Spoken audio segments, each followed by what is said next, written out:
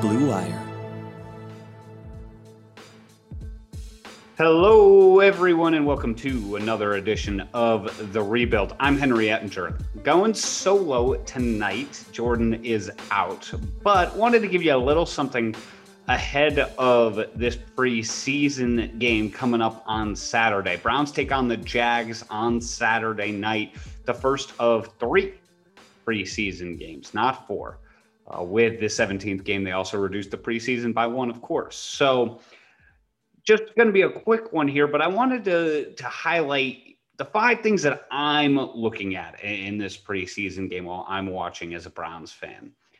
And the place to start has to be the linebacker position, because I think that's the one that's most up in the air right now as far as a position group.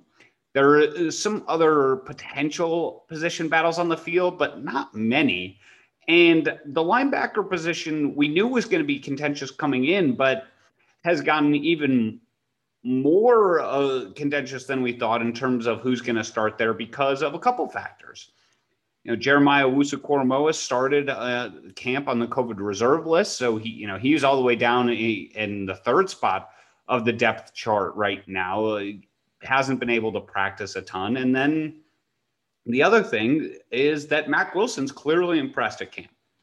He's the guy right now starting over Malcolm Smith at the will spot, and by all accounts, he's been fantastic at camp. There's no other way to put it than that. I hope he's proving me wrong. I was skeptical coming in that he might even struggle to make this team. And now on the flip side of things, he looks like he's really taken a step forward. So I want to see him play. I can't wait to see him play. I also can't wait to say JOK play. I am excited to see even Jacob Phillips take the field in his second year. I liked a lot of what I saw from him. So I'm going to have a keen eye on the linebacking core in this game. And I'm not paying attention quite as much, to who's starting as well. And I assume Anthony Walker's not going to play coming off the knee injury. So it'll just be interesting to see how people play in that first live action. The second position battle on the field is clearly at CB2 between Greedy Williams and Greg Newsome. And we talked about this on the pod yesterday.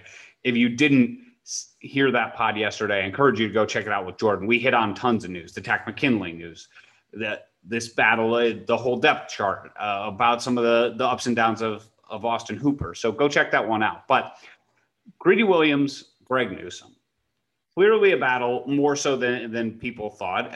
Of course, Greedy Williams has first-round talent.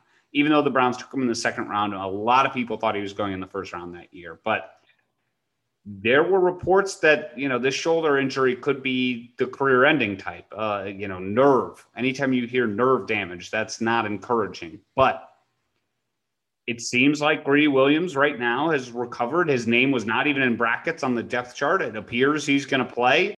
And I'm intrigued to see what he looks like. I think Greg Newsome is going to be able to contend right there with him.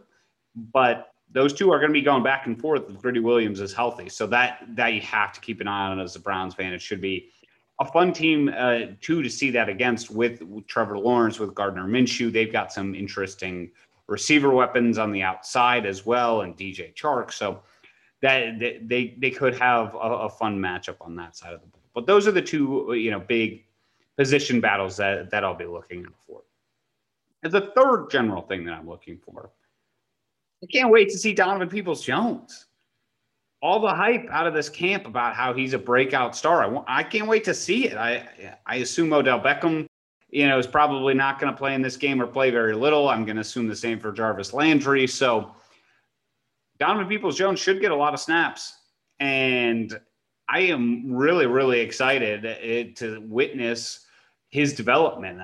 We've seen some of the videos, but I haven't been able to go to camp at all in person. So I can't wait to watch DPJ out there on the field. So he's my third thing to watch in this preseason game. Of course, Baker Mayfield's not even going to play at all. Kevin Stefanski announced that today. So he's not going to be working with his quarterback. That chemistry piece of it will be missing. But even so, with Case Keenum, with Kyle Uletta, I'm excited to see DPJ nevertheless. And then On the concerning side, I would say I'm going to be watching the kicking game as well.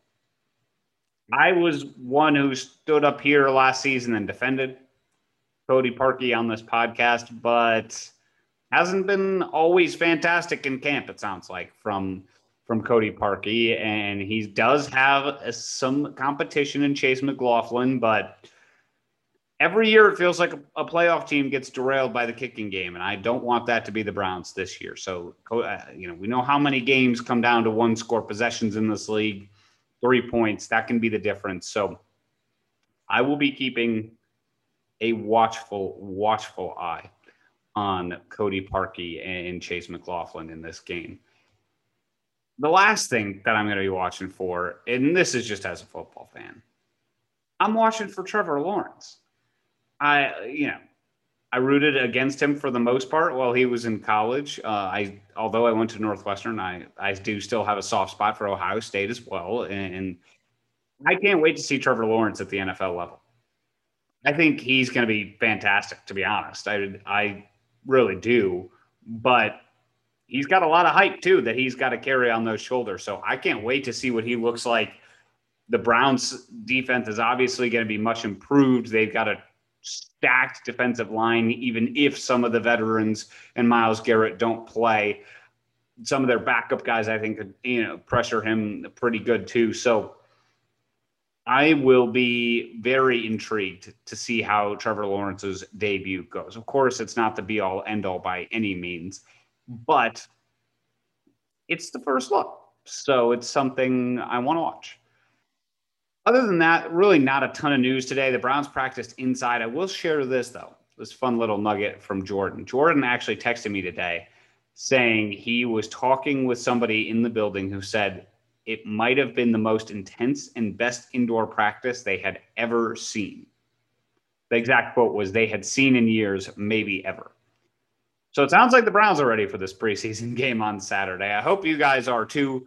Finally going to be back watching some football. Of course, it's not the real thing, but I'm still going to be there watching. There's plenty of things to keep an eye out for. So that's going to do it for this episode of The Rebuild. Jordan and I may be back for an episode tomorrow night, maybe not, depending on his work schedule. But I definitely wanted to get something to you guys about the preseason game before it happens. So that's it for this one. Until next time, Browns fans, just 2 words for you. Go Browns.